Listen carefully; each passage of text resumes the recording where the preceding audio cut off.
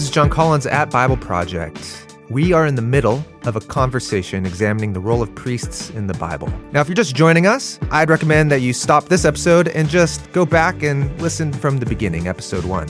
But if you're like, hey, no, I could hang, great. Thanks for joining us. Here's a quick overview. In episode 1, we looked at how the first priests in the Bible are Adam and Eve in the cosmic temple. They're not explicitly called priests, but the entire narrative paints them in that role, showing us that the call of humanity is to be God's priests in creation. The second episode looks at the first character explicitly called a priest, a man named Melchizedek. He's both a priest and a king of Shalem, the city that will eventually become Jerusalem. The third episode, we're introduced to Aaron, the first priest of Israel, and the beginning of Israel's priestly line. And now you might expect the narratives about the origin of Israel's priesthood to paint this rosy picture, but instead, what we get is a bumpy ride, ending with Aaron's 2 sons losing their own lives because they misused the role of the priesthood. Today, we jump forward in the story. Israel's now in their own land, it's been ruled by tribal judges, and the priestly line has continued. So you walk into the book of Samuel, and you're immediately introduced to a priest from the line of Aaron. Yes, in 1 Samuel 1 and 2, Eli. And he's got 2 sons who actually run the sacrificial system. And there's a whole narrative dedicated to how Eli is really this neglectful, absent-minded leader. His sons are stealing sacrificial offerings from the people. God has had it with Israel's priests. And so he tells Eli that he's going to do something different. He's going to create a new line of priests. We're going to do a priest from a different line. I'm going to raise up a new faithful priest with a new family. I'm going to build for him a faithful household. New priest and a new family. And with this new line of priests comes a new wrinkle in the role. The person who is going to be priest will also serve as the anointed one. That future coming one here in 1 Samuel 2 is called both a priest and my anointed one. Anointed one's the word Messiah, my Messiah. And then the first person who really fits the bill of this promise is David. So today on the episode, we will look at King David and a new vision for Israel's priesthood. Thanks for joining us. Here we go.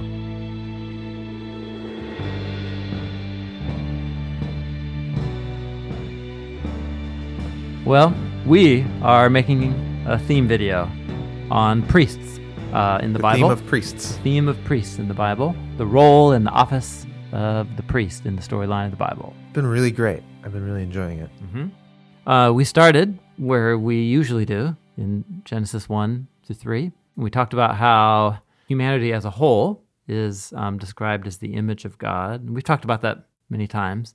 The kind of layer of emphasis I wanted to really focus on that's important for understanding the role of priests in the Bible is that the word image is one of the common words to describe idol statues that would get placed in temples. And so the concept is that humanity is this human embodiment of the divine glory and presence in the sacred space, which in the story of the Bible is going to be precisely what priests are and do in the tabernacle and temple. They are the human image of God walking and talking around as they go around the temple. So that's where we started. Adam and Eve in the garden. First priests. The first priests in the sacred high mountain garden. And they aren't mediating God to anyone else because they're the only ones around. Totally, yeah. But at least they're the only ones in the garden. Yeah, that's right. Yeah. But you would imagine as they multiply and and then everyone would have this, to be a human in the garden is to be the image of God in a temple of sorts. Yep, that's right. So they forfeit that opportunity through folly, misdirected desire. And so they are exiled from that heaven on earth space. They walk past the guardians of sacred space, which are these hybrid, multiform animal creatures that represent the creatures of the skies and the land, because they're land creatures, but they have wings. So they represent heaven and earth together. Out they go, and the blessing and life and divine presence of Eden is now inaccessible unless God were to make it accessible. And so what we're looking for are moments and figures who bring the blessings of the Eden, heaven on earth space out to others, or people who open up the way back into the Eden, heaven on earth space, even if it's just for a glimpse or for a moment, a little bit. And that starts to create the category of Oh, we talked about the Hebrew word yet? We haven't talked about the Hebrew word for priest. No. It's the word Kohen. It's actually a very common Jewish family name. It's spelled with a C mostly Like in common English. nowadays, For Cohen. Oh, Cohen. Cohen. Cohen. Cohen brothers make movies. Oh. It's the Hebrew word priest. If your last name is Cohen, it's the word priest. So priests are these figures who then stand as human gateway figures between the life of heaven and the earthly realm. So that brought us to Abraham because God selected him and his family to be a gateway back into the Eden blessing. Yep, A that's route back in. Yeah. Don't know how, Yeah. but that's what God says I'm going to do with you and your family. Yep. And then we follow Abraham, and we looked at two stories connected to this theme of being a priest. One is that Abraham meets Yeah. this The first priest in the Bible. first character in the Bible Called referred to as a priest, There you go. Thank you. Melchizedek, and who's a priest and a king from like a proto-Jerusalem. And he kind of brings this Eden blessing to Abraham Yeah. out of the holy mountain, which is a cool image. And then we have a story after that of Abraham going to a mountain that is later associated with Jerusalem as well to make a sacrifice to kind of atone for his Yeah. blowing it Yeah. and eating of the tree of the knowledge of good and bad on his own terms instead of trusting God. And God meets him there and actually provides atonement for Abraham so Yeah. that he doesn't have to Yeah. Yep. make that sacrifice. That's right. And then the narrator speaks up, pauses the story, and starts talking to you, the reader, and saying, the Israelite reader, Yeah. hey, dear reader, this is why we say at Jerusalem that what God did for Abram is what God is doing for us in the sacrificial system of the temple today. Yes. That sacrifice Abraham Yep. did on the mountain Yeah, that God provided, that is why we're still doing this today. that's right. In other words, the biblical authors are saying they experience the sacrificial system as a gracious gift that God provided for them to get a taste of divine forgiveness, which is the way back into Eden will have to involve forgiveness for human failure. Yeah. It's part of the Eden blessing now. It's forgiveness. Yeah. Yeah. Then we fast forward. Abraham has a few generations of kids. That's the book of Genesis. We get to the book of Exodus. This family has grown, and now they're in Egypt and are slaves in Egypt. And then we're introduced to Moses, a really important character in the Bible. Moses, he is called by God to be God's like man to rescue Israel, to be a priest of sorts, to be the one that mediates the people to God and to mediate what God wants to Pharaoh, which would be more of a prophet, I guess, huh? The overlap of those two roles is they're representative, Yeah. but the prophet is more about communicating Yeah. between the divine and human. Okay. The message, Yeah. communicating the divine so word. he's kind of being called to be a prophet at this point. And Moses doesn't want to do it. And he keeps saying 5 times, he's like, says, I don't want to do it. And God is the first time God gets angry in the Bible. He gets angry at Moses and then says, well, then I have a concession. Why don't we have your brother Aaron do it with you? You don't have to say anything. Aaron will speak on your behalf. And in the story, the detail is that it's Aaron who is a Levite. Yeah.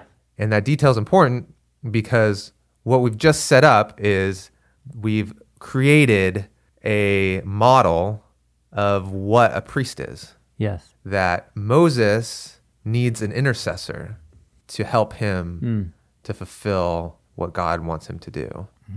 Aaron will stand in the middle and mediate. That's right. And as a result of Moses' unbelief and stubbornness. Yeah. So the Moses and Aaron duo go to Pharaoh. Immediately, we get glimpses that this whole idea of a priestly mediator from the Levite family, Yeah. there's something not quite perfect about it. The moment Aaron steps into the narrative, things start going wrong. Not the way that they're supposed to be going. But they do get out of Egypt. They do.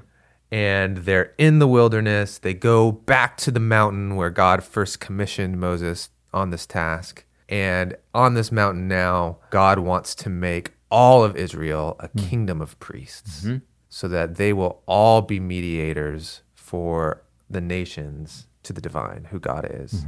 Awesome. Yeah. A kingdom of priests. And so Moses goes up the mountain to meet with God. I mean, he goes up and down the mountain a lot, so I get confused. Yeah, no, it's hard to follow. 7 times he goes up and down. Yeah. A lot But of at one exercise. point, he goes up for 40 days. The seventh. Seventh The time. seventh time he goes okay. up. And he waits for 6 days. And on the 7th day, On the seventh time is on the seventh day.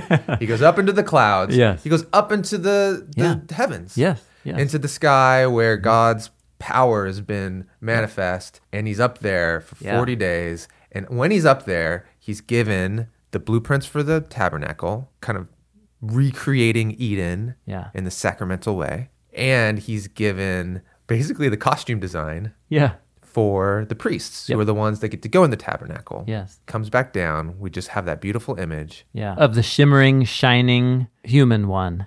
Yeah, Who because goes in these and out like of it's the tabernacle. white linen. They wear white linen and all these gems and gold, and so And this beautiful crown. we didn't talk about that. No, I realized just now we didn't talk about the crown. It's called the Nezer, The Nezer, the crown. It's this beautiful the turban. ephod. Do they call it? Is that what they called it?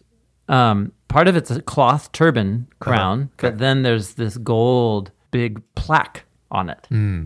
that says a holy one or set apart for Yahweh, holy to Yahweh. But the crown's important. It's called the Nezer. Actually, this will be important for some things we'll talk about. Okay. Yeah. So he's a priest, but he wears the regalia of a king. Got that beautiful image. Moses comes down. And here's Aaron now, our priest. Yes. And instead of waiting it out, he gets anxious and he facilitates all of Israel putting their gold together, and they make a golden calf. That's right. To represent Yeah. Yahweh, which was the very first command they were given not to do. Yeah, totally.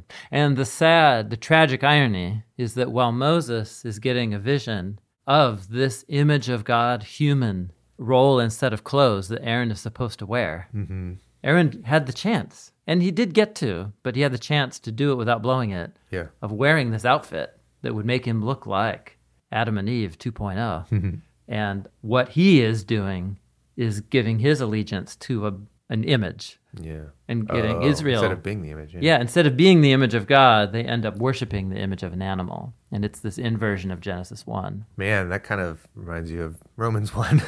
Totally. Yeah, that's for sure what Paul is thinking about. Wow. The story in Romans 1. Yeah. So this is all connected to the question, how does humanity get back into Yeah, that's right. the sacred space to be connected with God and his eternal life, partnered with him to rule creation? And this is a glimpse of a way back in, this mediation by a priest. But it's just not going well at all. Yeah, that's right. The one real surprising thing, though, is that Moses goes back up To and then when he intercede for his brother. to intercede for Aaron. Yeah, and all the people. Yeah.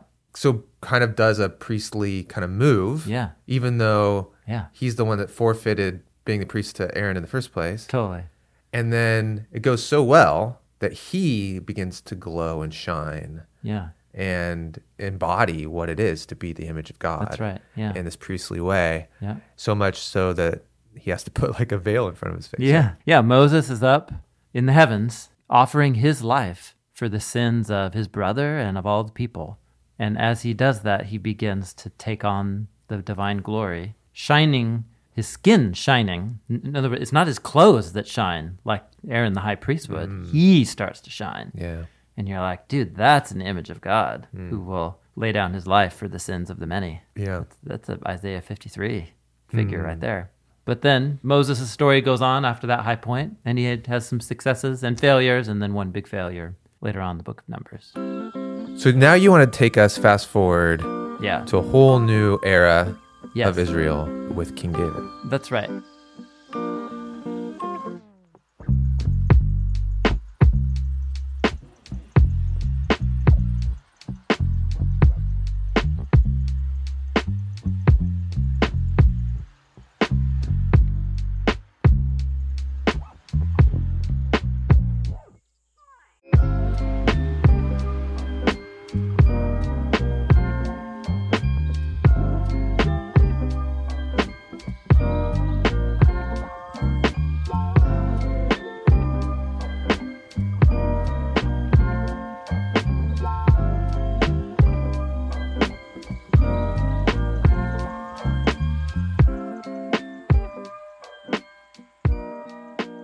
So coming out of the Garden of Eden, the promise of the seed of a woman who will crush the head of the snake. We're looking for an image of God who will open the way back up to Eden. It's going to be someone like Melchizedek and like Abraham was in that story. It'll be someone like Moses at that moment of offering his life, but it's not going to be actual Moses. So you keep forward reading, looking. Just as a quick tour, priests come up just now and then in the story as we leave the Pentateuch and Moses and Aaron. So the priests in the tabernacle are cruising around with Joshua as they take possession of the land. They don't play a huge role.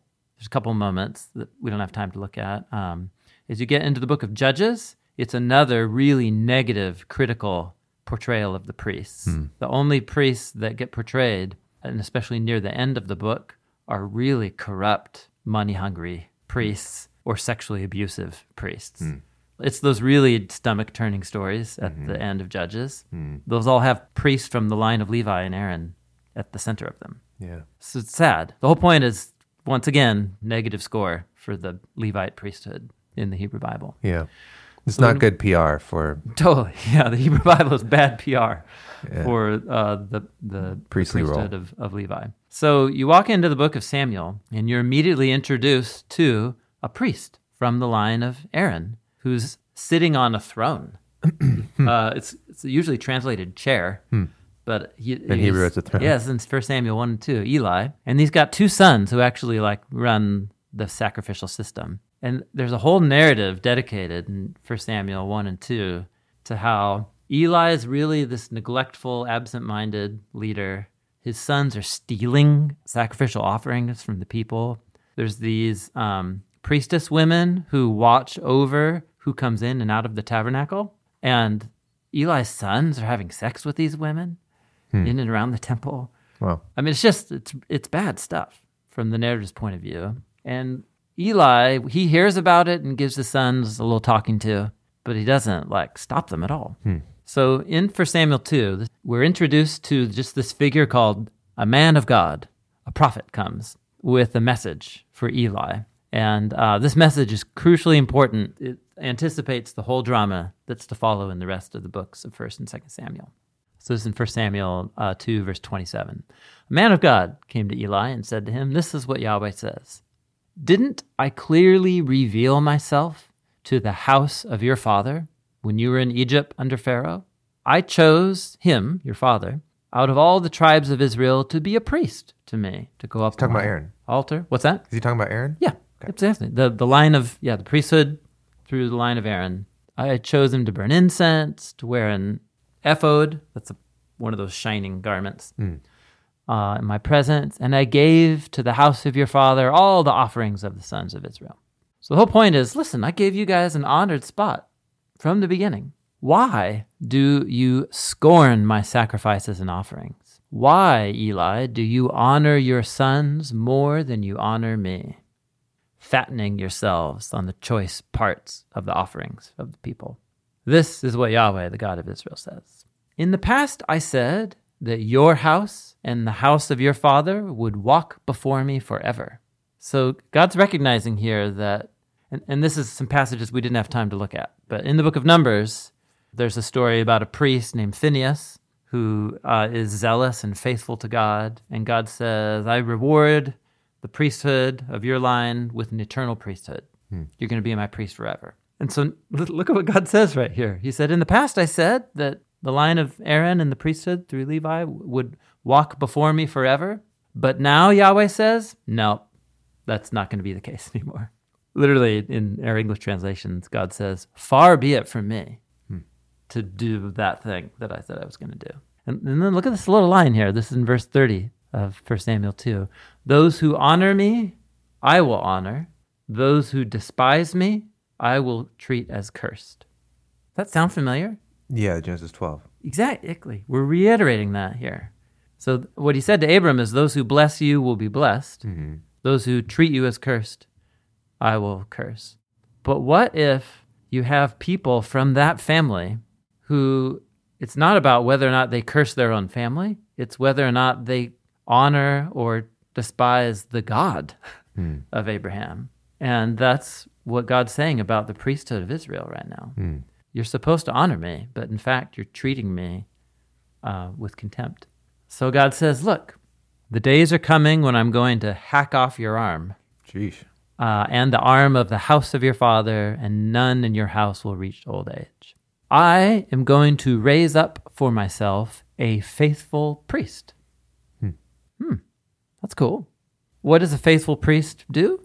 Well, he will do what is in my heart and in my soul, my nephesh. God's nefesh? Yes. Interesting. Yeah, what the heck does that mean? Well, it's the same idiom. I mean, God is depicted as... He's anthropomorphized a lot. Exactly. Yeah. So God's inner being. Yeah. The priesthood of Levi and Aaron represents the priesthood that's just like any other corrupt human institution. But God is on a mission to raise up a priest who, what that priest just does is what that priest wants. Is what God wants. Is what God wants. That's the idea. Yeah. This priest's will is merged with God's will. The law will be written on his heart. That's right. Here's also what God says. That faithful priest, I am going to build for him a faithful house, a house that you can count on. It's house metaphorically here. It's like a family. A family, okay. So not only a singular Is Eli figure, like the high priest at this point? He's like the main dude? Yes, he's the high priest. So you have a high priest and then his house, his family. And God's saying, I'm done with your family. Yep. Starting again. We're going to do a priest from a different line. Different family. I'm going to raise up a new faithful priest with a new family. I'm going to build for him a faithful house, household. Yeah.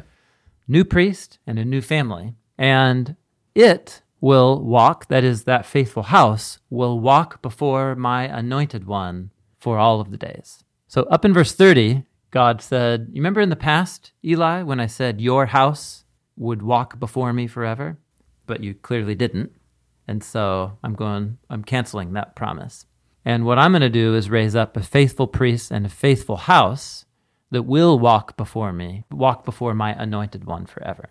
So God's going to raise up a priest. What's his anointed one referring to? Exactly. This is a kind of a famous little puzzle in this verse. Is the faithful priest the same as my anointed one? Right. It doesn't seem like it. Or is the faithful priest alongside my anointed one? So some people think what's being predicted here is the rise of a future priest who will serve alongside a king. Yeah. It could also be that the faithful priest is the anointed one. And so God's going to raise up an anointed priest and also a faithful house that will be faithful to the vision of the faithful priest. Okay. Either way, what this promise does is it sets you on reading into the book to say, okay, well, I'm looking for a faithful priest and a faithful anointed one that is somebody that God is going to build a house for.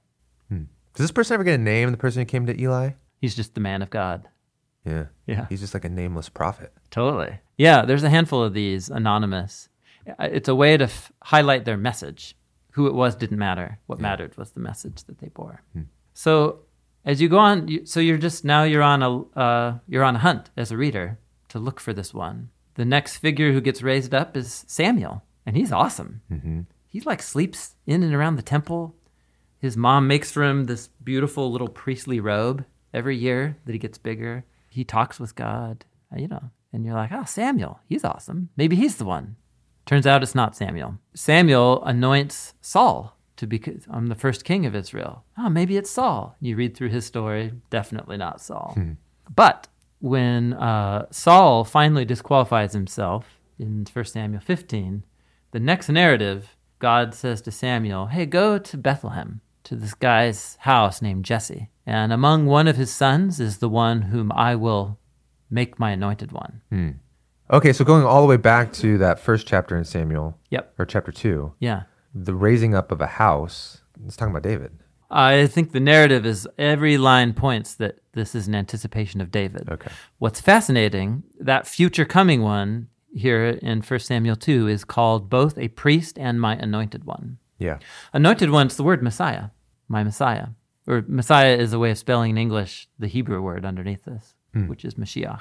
And then the first person who really fits the bill of this promise is David. One of the sons of Jesse. One of the sons of Jesse. So in 1 Samuel 16... The scrawniest of them. Totally, yeah. It's an epic story. Wish we had time to read it. Yeah. But it culminates in David being brought in from the field as the youngest son. And Samuel takes out this horn, an animal horn hollowed out carrying oil, and he pours it on David's head, and it's the word Messiah as a verb. He anoints. He anoints him, he Messiahs him. And then right when the oil's pouring on him, he's empowered. We're told the Spirit of Yahweh also came upon him. And we're starting to think like, whoa, this guy. Wow, we're getting pretty excited. So the David narrative, oh man, so awesome. I've learned so much about the David story in the last year. We'll have to do something in some video somewhere. The next story, after he is anointed, is he goes and confronts Goliath. And The Nephilim. Totally. And he defeats Goliath by a head wound. He crushes the head. The story is so interested in Goliath's head and how what David does. And then chops off his He head. chops off the head. This is the snake crusher motif? Totally, for sure, without a doubt. It's at home. I recently read a great study of the serpent, Genesis 3:15 motif in the book of Samuel related to the David story. It's called The Serpent in Samuel by Brian Verrett. So good. It's like a theme study of snake design patterns, the Genesis 3 design pattern at work in the book of Samuel. Pretty legit. And so David is set up as being this seed of the woman figure. We're like, great, let's see what happens with this guy. The culmination of his story, as it reaches its high point, is in the book of 2 Samuel, chapters 5 through 8. And we don't have time to look at this whole section. But one of the key moments is when he takes the city of Jerusalem. He goes to Canaanite, it's called Yebus. It's that city where Melchizedek Came from? and where he was the priest king when Abraham met him. That was It was called Shalem. Shalem. When the Canaanites came in full possession of it after Melchizedek, they called it Yebus. Okay.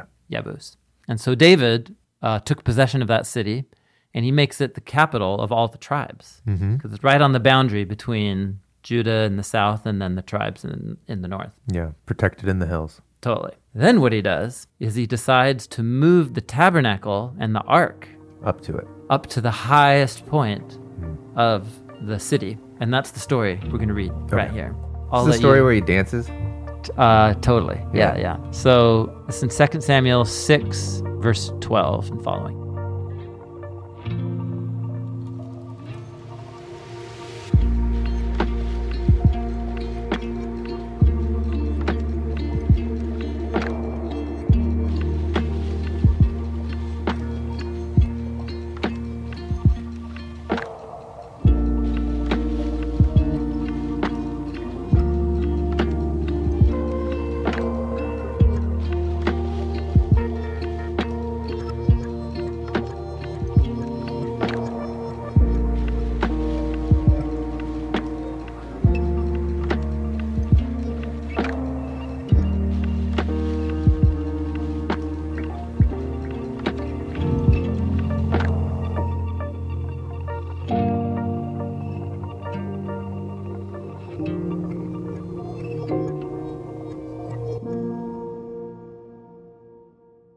And David went, and they brought up the ark of God from the house of Obed-Edom into the city of David with gladness. This is really clunky translation. Oh, this is my translation. It's super clunky English, but it's great Hebrew and English. Okay. Sorry. And David went, and they brought up the ark of God from the house of Obed-Edom into the city of David with gladness. Yes. And so it was, when the bearers of the ark of Yahweh had gone 6 paces, he sacrificed an ox and a fatling. Yes. Oh yeah, this is the the parade, the really slow parade. Totally. Every 6 paces they make a sacrifice. So stop, think about that. Every 6, 1, 2, 3, 4, 5, 6, sacrifice. Rest. 1, 2, Wow. 3, 4, 5, 6, sacrifice. This is a great example of the creative use of the number 7. Yes. Every 7th, they stop and surrender an offering up to God. So good. And David was dancing before Yahweh with all his might. And David was wearing a linen. How did you pronounce it? I always said some people ephod. say ephod. In Hebrew, it's pronounced ephod. Ephod. Yeah, ephod. He was wearing a linen ephod. I'm gonna say ephod. That's how I. That's fine. That's fine. No, okay, I'll do it right. No, say it the way you would say it. Now David and all the house of Israel were bringing up the ark of Yahweh with shouting and the sound of the trumpet. Yep.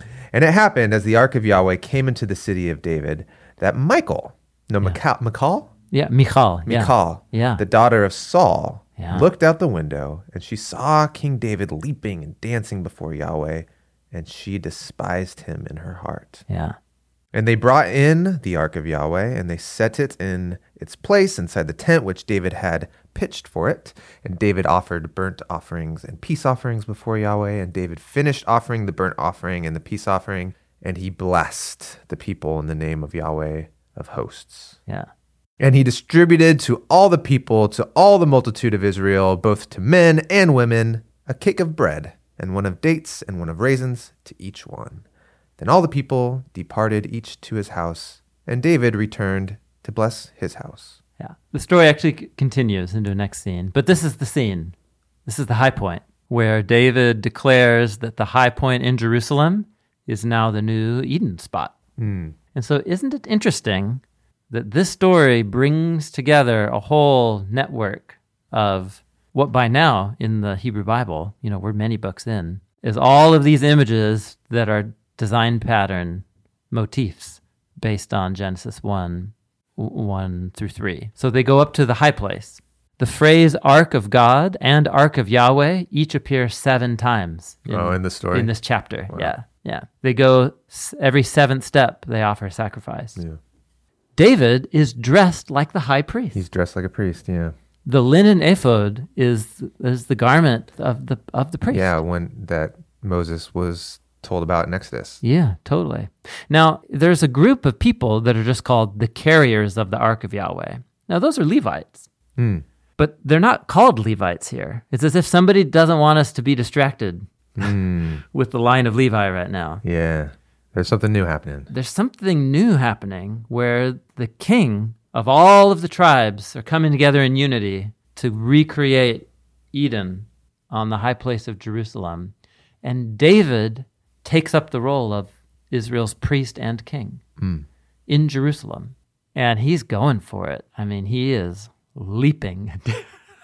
Why is it just the attention is just on the ark? Aren't they bringing the whole tabernacle up, not just the ark? It says they set it inside the tent which David pitched. So it's like already there. Yeah, David had set up and prepared the tent. Yeah, and this has to do with the role of the ark in Joshua specifically, and then in the book of Samuel, where it becomes kind of the icon of the whole thing. Yeah. Where it's this box that represents the whole tabernacle package. But David's having a great time. He's having a great time. One of David's wives thinks he's making a fool of himself. And that's actually what, after you stopped reading, the very next scene. That's one of David's wives. I didn't know that. Is the argument that he has, yeah.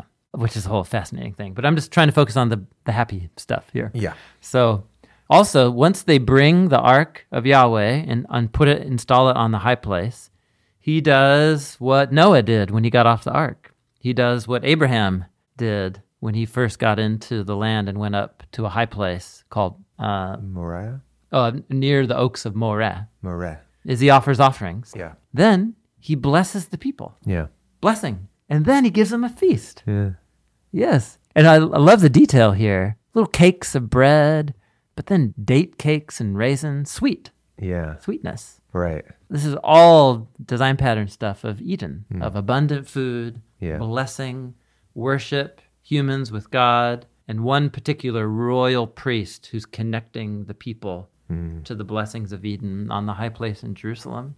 Like Moses up there, like interceding, giving his life for the sins of the people. He starts glowing. And that's his high point. This is David's high point. Okay. High point right here. We're stoked. We're like, maybe this guy's gonna... He's going to bring us all back into God's presence, and then the nation of Israel can bring all the nations into God's Let's get that kingdom of priests thing rolling here. Yeah. And here's a king who is the priest. And in the story of Israel, this is the first person like this. No one's brought together these roles. The only other person we've met like this was also a king priest in the same exact city. That's interesting. Oh, Melchizedek. Melchizedek, yes. Huh. In other words, David is adopting a Melchizedek-like role. He's rejoining the office of priest and king. Yeah, he's doing the thing that generations before this was an Israelite city, before there was an Israel, Mm-hmm.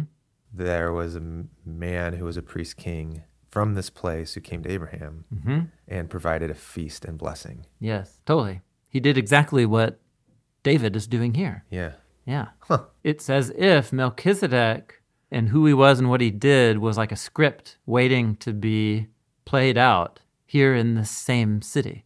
Like a foreshadow. And David intentionally picks up the script and begins acting the Melchizedek role. Cool. It is cool. So what does God think about David's behavior? There are some people who see David's behavior as inappropriate because they assume that division between king and priest was like something God wanted. Oh, okay. It does bear the question, what does God think about David becoming the royal priest? And God's response to it is in the next chapter, which is a watershed moment in the Hebrew Bible, 2 Samuel 7. Yeah. What Genesis 12 is, like Grand Central Station to the Yeah. whole story, 2 Samuel 7 is. Yes. Because that whole blessing of Abraham is now going to get channeled into David and his seed.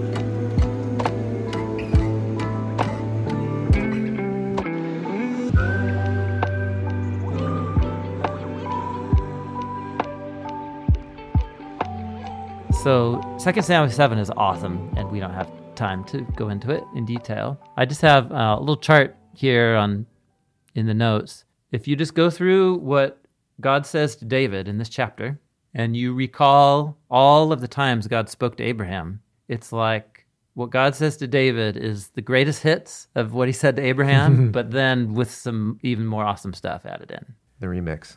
So this is real quick what God says to David. I'm going to make your name great. That's what he said to Abraham. I'm going to make a place for my people and plant them, and they will dwell in their place. That's Eden vocabulary. Yep, it's Eden. God planted Eden, but now the people are the garden. God's going to plant people in the new Eden spot that David just set up. Mm-hmm. There will be no more trouble, and evil people won't oppress them anymore. I'm going to give you rest from all your enemies. Remember what Melchizedek said to Abram? He said, "Blessed be Yahweh, God of Abram, who delivered your enemies into your hand." Mm-hmm. So part of God's blessing is to bless those who bless you and curse those who curse you, to protect them. That's this. This is key. Next promise. Yahweh is going to build a house for you, David. Do you remember the man of God's speech was, I'm going to raise up a faithful priest and a faithful house. Yeah. Here it is. David is our faithful king priest, and now God's promising to build that house. So what is the house? It's not a building, it's seed, descendants. I'm going to raise up your seed after you, one who will come from your loins, and I will establish that seed's kingdom. That seed will build a house for my name, and I will establish the throne of that seed's kingdom forever. I will be a father to that seed, and that seed will be to me as a son. This is good stuff, man.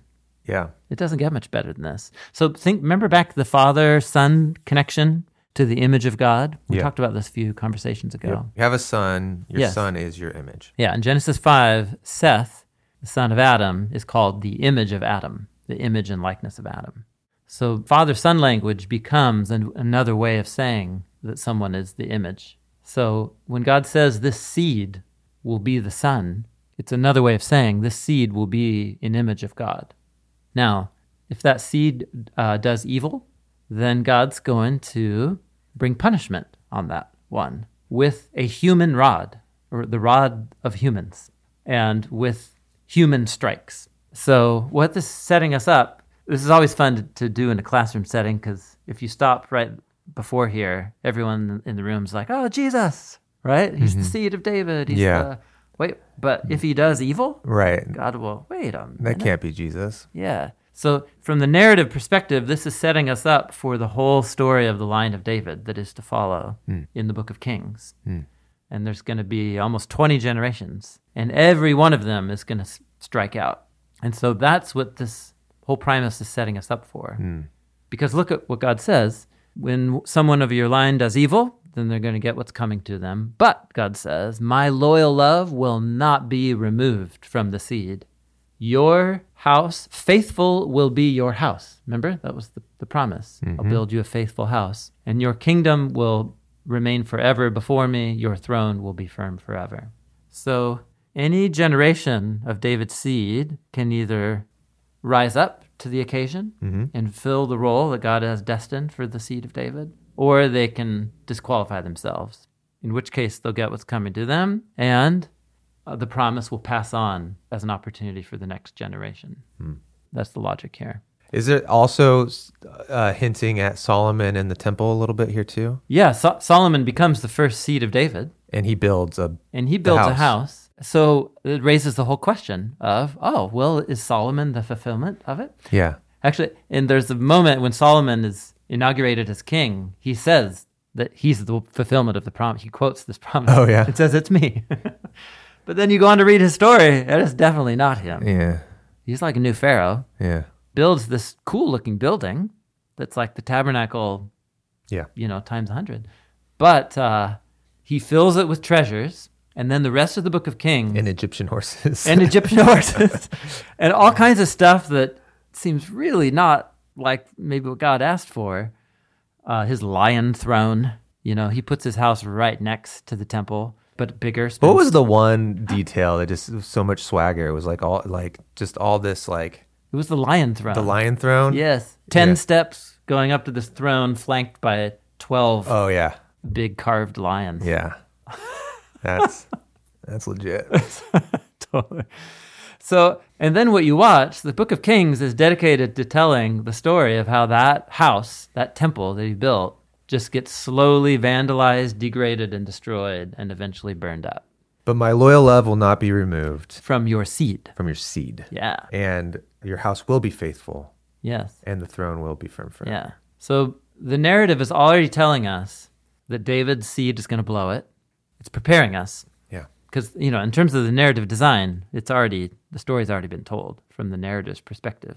Not from you, the reader. You're still just going on the journey. But from the narrator's point of view, he knows what's he's happening. already got the exile to Babylon in mind. Right. And so we know from the perspective of the Hebrew Bible that no one of David's line ever fulfilled this promise, and that the temple in Jerusalem was not the ultimate house that God wanted to have built for him. But there will be a faithful house connected to the seed of David.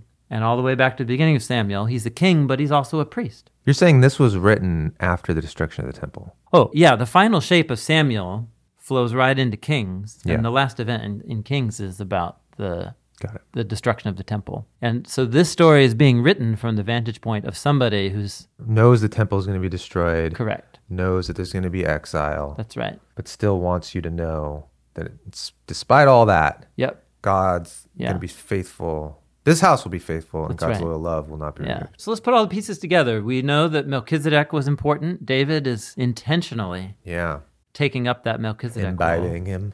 Yep. And also remember, the whole story of Moses and Aaron was telling us that the line of Aaron and that priesthood was a failed project from the beginning. Mm-hmm. So we were already looking for a priest or a royal priest from some other place. Mm-hmm. And we are both surprised but not surprised when it ends up to be the shepherd kid out in the field from Jesse's house. Yeah. The surprise, it's this no-name shepherd who ends up being elevated as the faithful royal priest. This is the high point. This promise right here becomes the high point. And even though it's about a future king, it's about a future king priest, because that's what David has just taken on for himself. And the whole thing of the building of a house means the building of a temple. This king will be the architect of a true temple. The reestablishment of Eden. Totally. That's exactly right. So all of this is crucial for setting up what will become a major theme in the prophets and in the Psalms. As you read on from 2 Samuel 7, that's the high point. it immediately starts going downhill. But a few chapters later, David has his Genesis 3 moment when he sees and desires Bathsheba on the roof and on the high place. He's up on a roof. Oh yeah, the word roof, if you spell it in Hebrew, it's the word Gog, and that letter Gimel looks exactly like another Hebrew letter, which is the letter Nun. So if you squint at it, what you also see is the word Gan, which is the Hebrew word for garden. Come on. It's too good. yeah. David is on the Gog. This is the literary art kind of thing that you're talking about, which is like all these details. Totally. To say he's on the roof, but if you squint at the word roof, it turns into the word garden. Yeah. So David is up on his high place, and he sees and desires and takes a woman, and then that leads to the downfall of his house. And so you as the reader are like, oh, well, he's not the one, but whenever the one comes, he's going to need to be that royal priest, Melchizedek, David type of figure. And so the book of Psalms is all about this. The book of Psalms is one of the biggest compositions in the Hebrew Bible, and it's an elaborate set of poetic meditations on the core themes at work in the rest of the Hebrew Bible. And this whole theme of the royal priest from the line of David is front and center for us. And it just so happens that this all rushes together in one particular psalm that is the most quoted and alluded to poem by Jesus and the apostles. And it also happens to be the only other place where Melchizedek is named in the Hebrew Bible. We call it Psalm 110. Okay. Shall we? Yeah.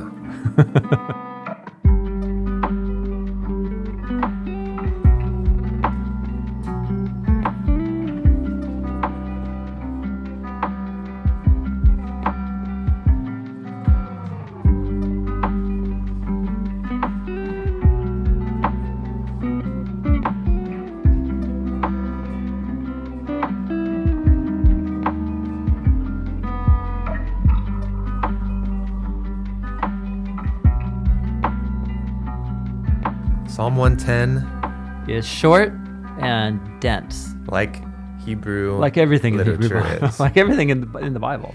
Do you want to read it? It's kind of bizarre. Sure. I think you'll enjoy it. Okay. It comes in two halves. It has two symmetrical sequences. Movements. Yeah, it's two paired triads. A lot like the design of Genesis 1, actually. But Oh, right. Okay. yeah, two main Yes. triads. Yeah, following it. Yeah. Psalm 110, related to David, a song. An utterance of Yahweh to my Lord. Sit at my right hand until I make your enemies a footstool for your feet.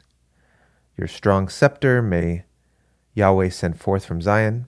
Rule in the midst of your enemies. Your people are noble in the day of your power, in holy array, from the womb of the dawn. That's a cool image. Yeah. How's that usually translated? What's that? The womb of the dawn? Mm-hmm. Yeah, you'll get, some will translate it.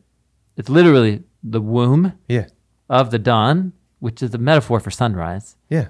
Well, actually, here, I don't remember. I just never heard that phrase. It's a beautiful phrase. It's awesome.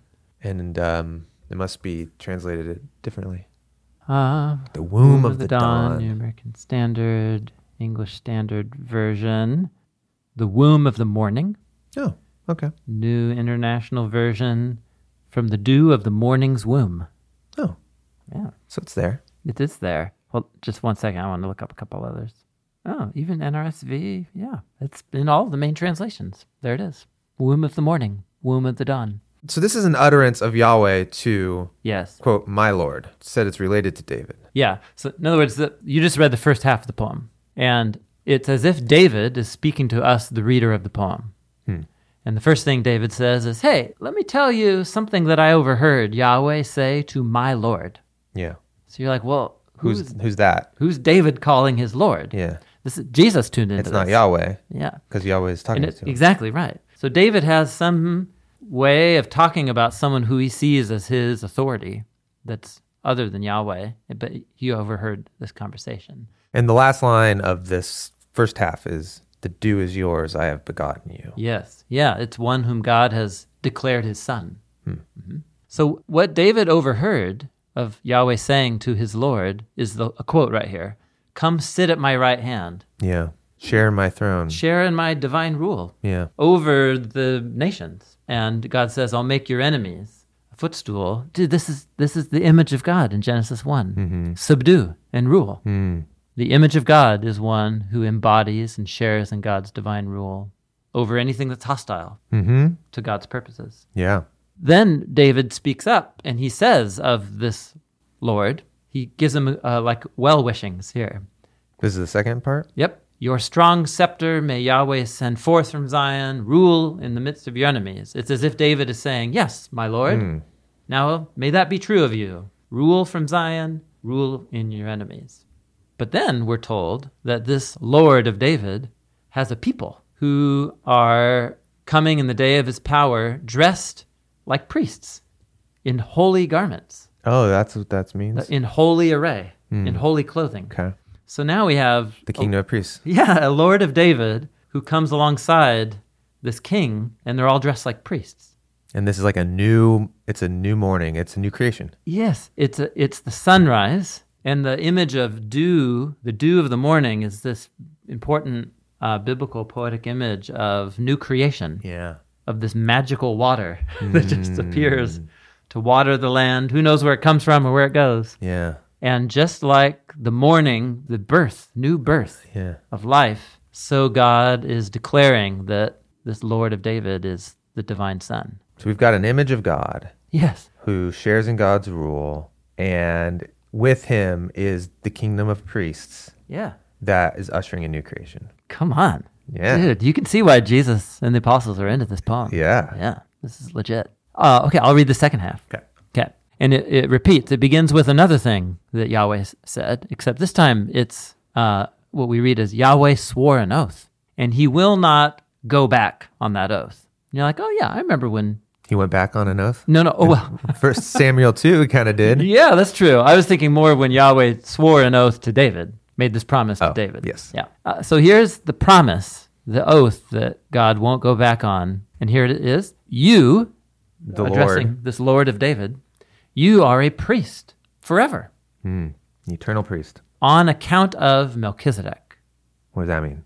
We'll talk about it. Then David speaks up again to talk about his Lord. Yahweh is at your right hand. I thought he was at Yahweh's right hand. Yep, but now Yahweh's at his right hand. They're at each other's right hand. So the Lord of David sits at Yahweh's right hand, but now Yahweh is at David's Lord's right hand when he's out on the battlefield confronting his enemies. Remember, Yahweh said, I'll make your enemies a footstool. Yeah.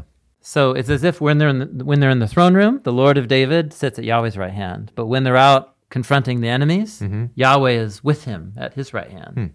Okay. Shattering kings in the day of his anger, judging the nations, filling up with corpses. He shatters the head over a mighty land.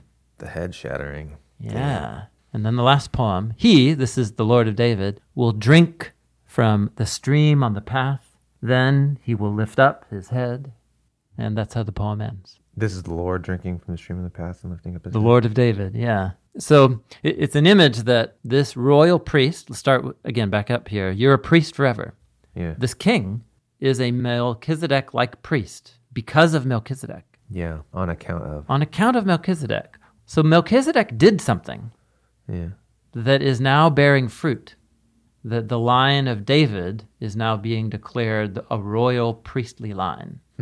Can I think of any stories where a guy named Melchizedek did something? Well, There's there's only one. one story. There's one. And it's a story about how he blessed Abram. Abram. And do you remember this was many episodes ago. Why is there a whole story about this guy who's the first one to bless Abram after God says, the one who blesses you, I'm going to give blessing to? Why? Why what? Why? You asked me why. I don't know. Oh, got it. Well, so I think because that narrative is setting us up for the seed of Abraham, who is David, who's going to come later in the narrative to become this royal priest, that God is going to bless David's line as being the source of this true image of God royal priest, who will do the Melchizedek thing in Jerusalem, which is to be the king and the priest. king priest. Yeah. So most translations translate this according not to the Hebrew, but according to the Septuagint translation, which reads, "You are a priest forever according to the order of Melchizedek," which amounts to the same thing. Sure. But in Hebrew, what it says is because of Melchizedek, Yeah. as if Melchizedek did something that now is bearing fruit. And so the rest of the poem goes on to talk about this Melchizedek, royal priest, seed of David, will shatter the head, will be the snake crusher. Yeah. And then the last line is this little narrative of he's out on the battlefield and he's thirsty. Yeah. And so he kneels down by a stream, like drinks the water, and then lifts up his head. I think this is riffing off of the story of Gideon, Okay. when God tests his army Yeah. and takes it down to 300. How they're going to drink. And it's all about if they drink with their heads raised up Oh. at the stream, refreshing themselves as they fight the Midianites. So, this is all the Psalms are like this. They're all just hyperlinked. But, you can see this poem is drawing together themes from Genesis 1, from the Abraham story, from the David story. And remind me, how does Jesus use this? Because he quotes this. Jesus quotes this 2 times Uh-huh. in Jerusalem. I thought we could actually look at it later. Okay. We'll look at it And later. come back to it. But Jesus, at 2 crucial moments, starts a conversation with the leaders of the Jerusalem temple about the significance of this poem. Yeah. And the net effect of where we're going with this is that Jesus saw himself As the Lord. as David's Lord. And Jesus saw himself as a priest king who's coming to assert his authority over Jerusalem. The image of God Yep. fully realized. Yeah. Bringing new creation. Bring new creation as a new Melchizedek, new David figure coming to do what David actually never ended up being able to fully do, or any of the seed of David, which is to build a true house for God on the high place. Why does it have to get so macabre here about Totally. corpses filling up? Yeah. I think it's connected to this motif of the snake crusher, the crushing of the head. Yeah. Because so much of the snake crushing motif is carried forward through the narrative. Not only is there imagery the snake, but there's a seed of the snake. There's the seed of the snake, that's right. That Which needs is to be dealt what with. some Canaanites and some of the enemies of David are depicted as being. But sometimes Israelites are the seed of the snake, Yeah. depending on their choices. So Jesus saw himself playing out the script that is all brought together here in Psalm 110. And I know this is complicated. Yeah. I know this. Maybe we can do an explainer. I think we have to do an explainer. If there was a simpler way to tell the story of the priesthood, I would want to do it. But this is how the Bible tells the story. And Jesus clearly cared about all this Melchizedek, David stuff. It was really important because Yeah. it's so front and center. And it's a big deal in the letter to the Hebrews. So I feel like if we really want to honor the story of the priesthood, we have to find a way to do this. I think we can do it. I think we can too. Whew, we covered a lot of ground. Yeah.